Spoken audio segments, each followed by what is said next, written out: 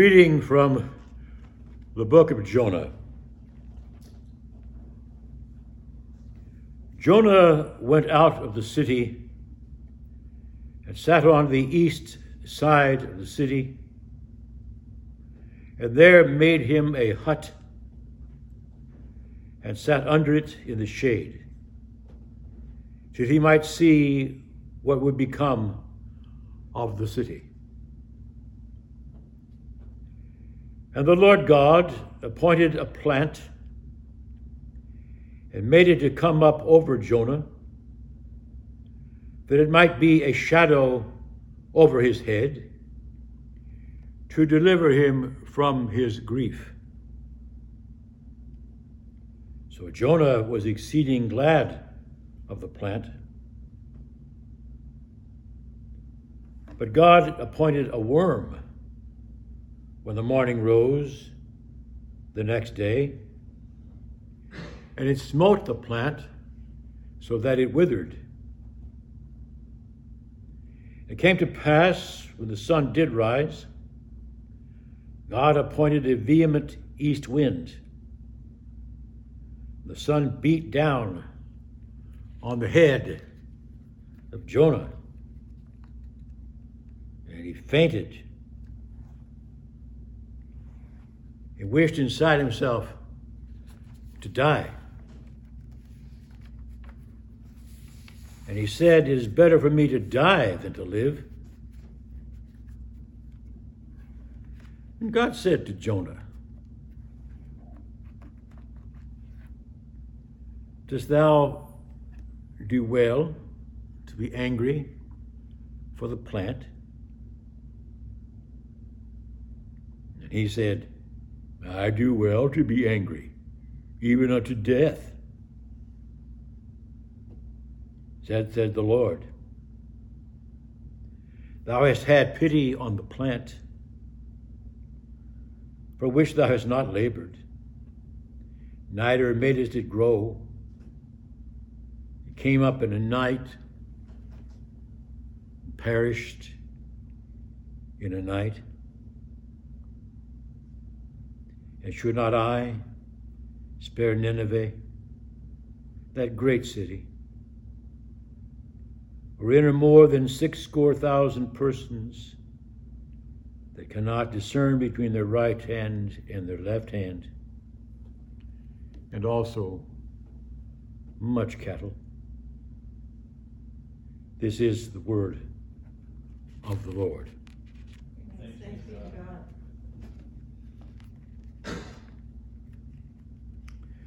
This evening, beloved in the Lord, the Orthodox Church begins its annual observance of the feast day of the prophet Jonah.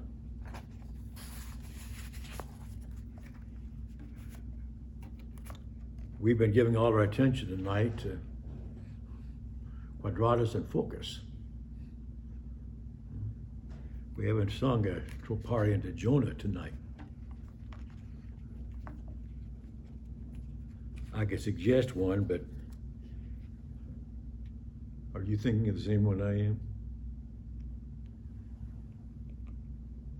But I'm not going to quote it here in this sermon. I would have enough reverence for the Word of God. Maybe I'll tell you later.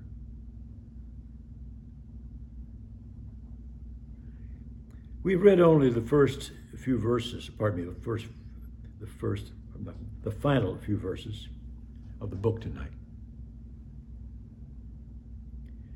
Now, in the book of Jonah, there are layers and layers of meaning.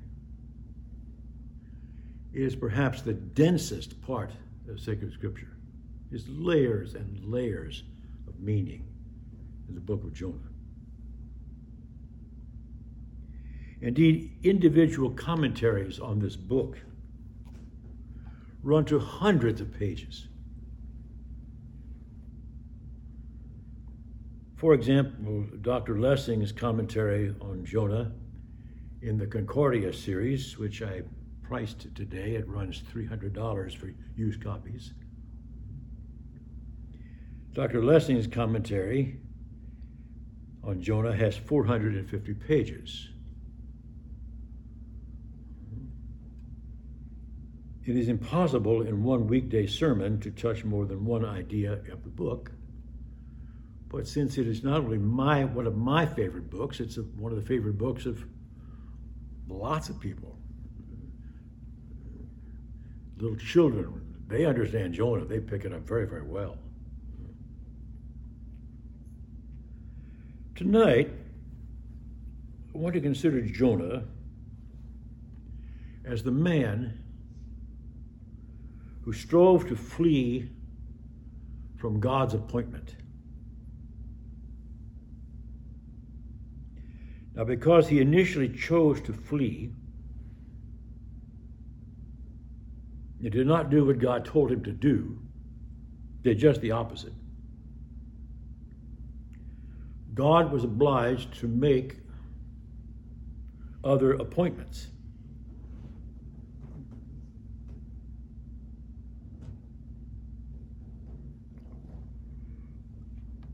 That verb, vayaman, appears 4 times in the book of Jonah. 3 of them were in tonight's reading. It's a very important word, vayaman.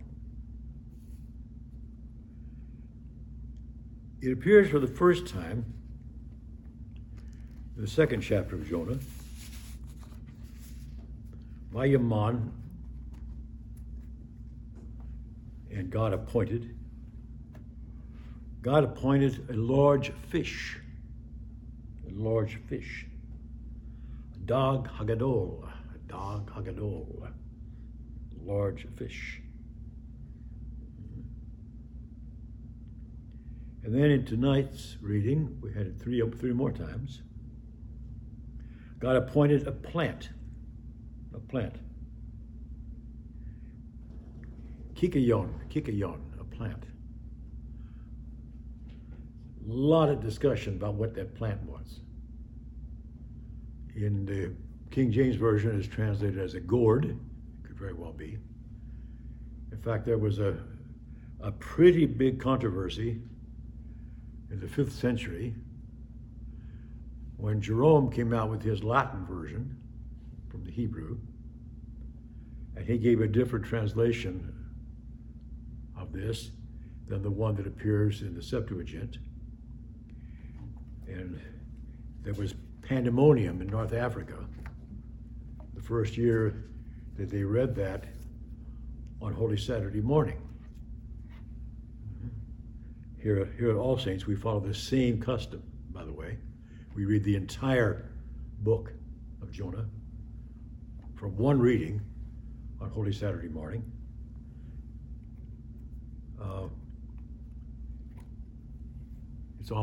It's not almost all. It's all if she's in this hemisphere, it's always Ruth Keller that gets to read it. It's just we started that when she was 8 years old, and she's, except when she's studying abroad, she's always the one that reads it.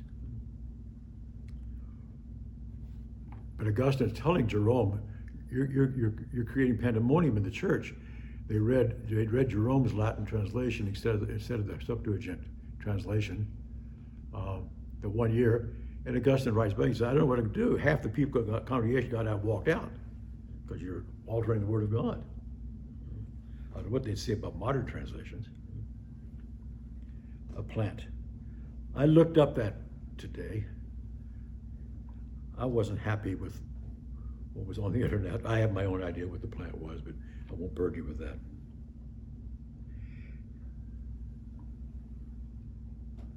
Well, Ammon appears again in the same chapter.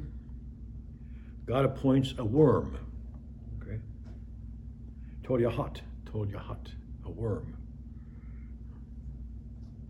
Now that's some sort of insect that devours the plant.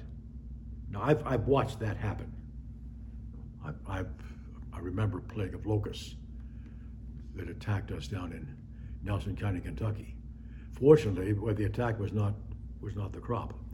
It was a whole field full of weeds, fortunately. And they put in, you saw them coming, it darkened the sky. Within about 3 hours, it was leveled, completely leveled. Imagine a farmer losing his entire crop or something like that. So whatever this bug was, it devoured this plant over Jonah's head. God appointed a worm, it says. And then Vayaman, God appointed a vehement east wind. Okay? Ruach Kadim Horashith. It's an east wind. It has to be an east wind because he's sitting to the east of the city. Right? Isn't it everything? Did you pick up on that one? It's Cain, isn't it? Cain leaves paradise and settles to the east. Or as John Steinbeck would say, east of Eden. East.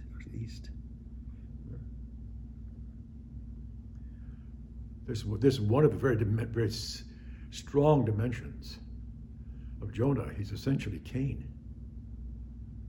who wants these people wiped out. The real sin of Jonah is that he, disobedient and rebellious as he was, dared to pass his own personal judgment on the sinners of Nineveh. He didn't want them to be converted. He held out no promise to them if they were converted. He did not call them to conversion. He did not call them to repentance. He just says, it's all over, fellas, brace yourselves. Then he goes off east of the city and he sits down, and I think he had a cooler of some sort with a six-pack. He's going to enjoy the fireworks when Nineveh is wiped out. He's going to enjoy it. Well, it didn't go that way, and he gets very upset. As this short book closes, is Jonah himself who is called to repentance. That's a dreadful thing, the idea that somebody's God's spokesman doesn't like the people he's preaching to. And he wants bad things to happen to them. He's not a very good model for a preacher, I should think. Now, the model I take for this approach to the book of Jonah is the famous sermon of Father Mapple. I've always been a big fan of Father Mapple. Father Mapple delivered his sermon in the Whaleman's Chapel in New Bedford, Massachusetts.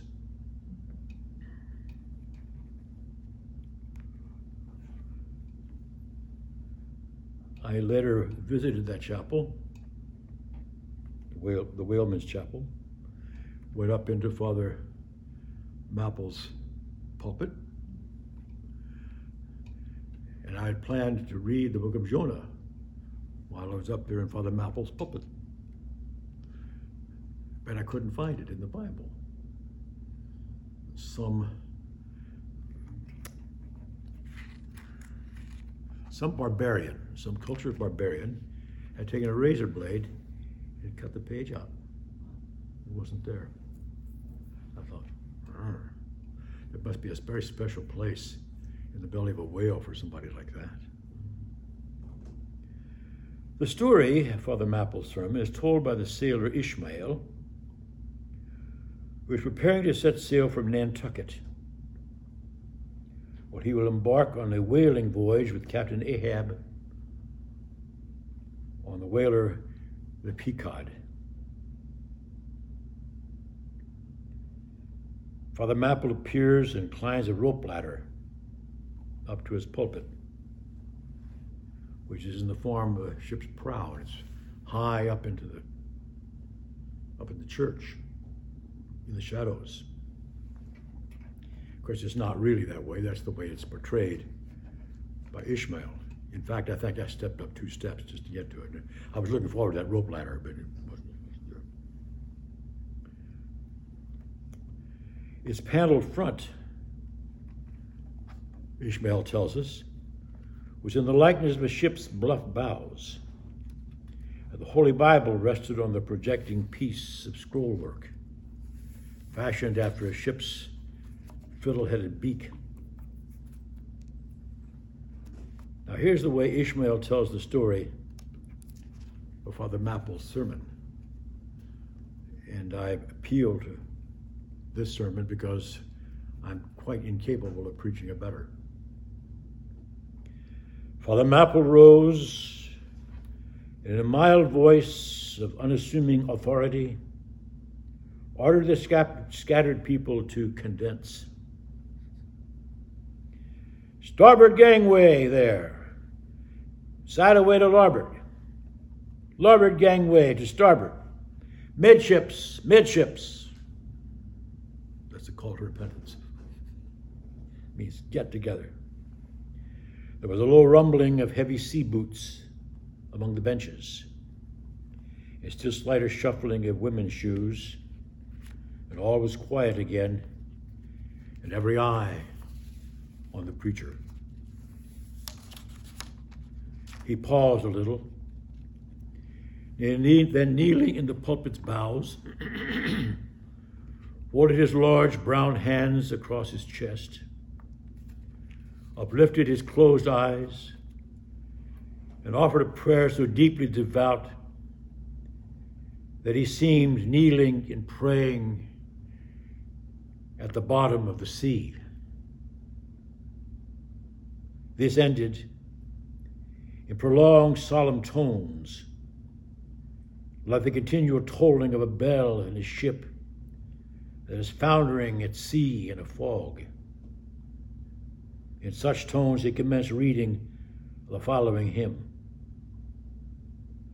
But changing his manner toward the concluding stanzas, burst forth with appealing exultation of joy. The ribs and terrors of the whale arched over me in dismal gloom, while all God's sunlit waves rolled by and lifted me deepening down to doom. I saw the opening maw of hell, with endless pains and sorrows there, which none but they that feel can tell. Oh, I was plunging to despair. In black distress I called my God, when I could scarce believe him mine, and he bowed his ear to my complaints. No more the whale did me confine. With speed he flew to my relief, as on a radiant dolphin borne, awful yet bright as lightning shone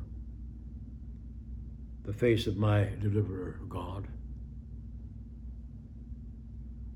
My song forever shall record that terrible, that joyful hour. I gave the glory to my God. He's all the mercy and the power. Ishmael goes on. Nearly all joined in singing this hymn, which swelled high above the howling of the storm. A brief pause ensued. The preacher slowly turned over the leaves of the Bible, and at last, folding his hand down upon the proper page, said, "Beloved shipmates, clinch the last verse of the first chapter of Jonah." And God had prepared a great fish to swallow up Jonah.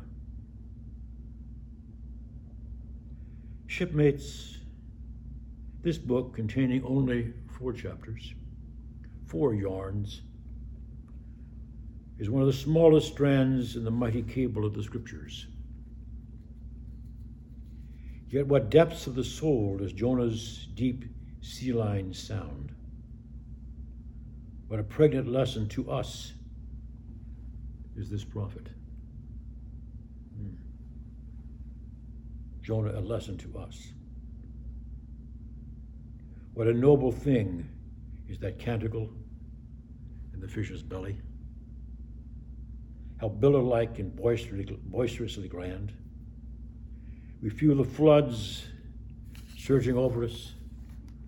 We sound with him to the kelpy bottom of the waters.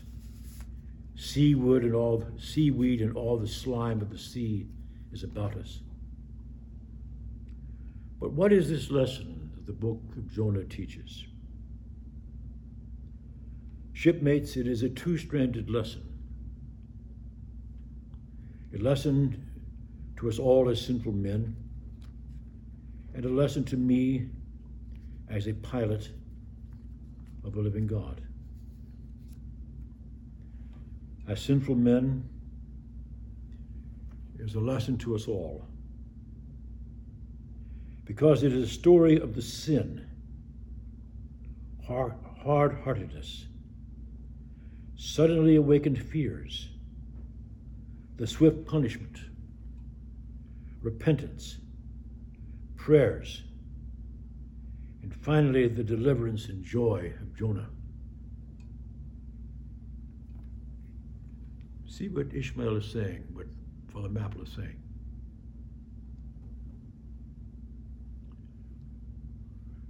If we flee from God, his mercy will cast us into the sea. And when we're rescued, it might not be right away the deliverance we were seeking. Sometimes the only way back to God is in the belly of a great fish in despair. Read that second chapter of Jonah over and over again. That's the Canticle of Jonah, which we chant it. It's among the nine odes. The Ode of Jonah. Father Mapple goes on. As with all sinners among men, the sin of this son of Amittai was in his willful disobedience of the command of God. Never mind now what that command was or how conveyed, which he found a hard command. But all the things that God would have us do are hard for us to do. God doesn't ask us to do easy things. Remember that. And hence he oftener commands us than endeavors to persuade us. And if we obey God, we must disobey ourselves. And is in this disobeying ourselves, or in the hardness of obeying God, consists. This evening, beloved shipmates, I've really only read you the opening lines of Father Mapple's sermons. It goes on quite a bit longer. If you want to consider the rest of it, just go to chapter 9 of Moby Dick. It's all there. And if you don't have a copy of Moby Dick at home, just Google Father Mapple's sermon. It's all online, as it should be. But I think I will call an end to this voyage tonight. I think I've said enough. Enjoy the feast day. Amen.